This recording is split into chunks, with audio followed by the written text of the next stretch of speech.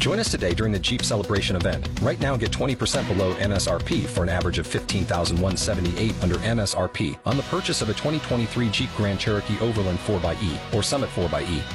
Not compatible with lease offers or with any other consumer incentive offers. $15,178 average based on 20% below average MSRP from all 2023 Grand Cherokee Overland 4xE and Summit 4xE models in dealer stock. Residency restrictions apply. Take retail delivery from dealer stock by 4/1. Jeep is a registered trademark. After capturing the Big Ten regular season title over the weekend, Nebraska is receiving some love in the national baseball rankings.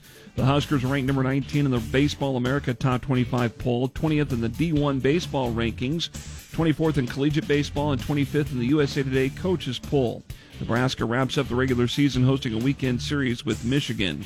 A midweek series starts tonight for the Kansas City Royals. They open up that series at Tampa Bay against the Rays. Coverage of tonight's game begins at 5:30 here on KFOR. The Lincoln Salt Dogs open up the home part of their schedule tonight, hosting Cleburne in a 3-game set. You can hear that game over on ESPN Lincoln. Coverage there starts tonight at 6:35. A historic hire for the Nebraska men's basketball program.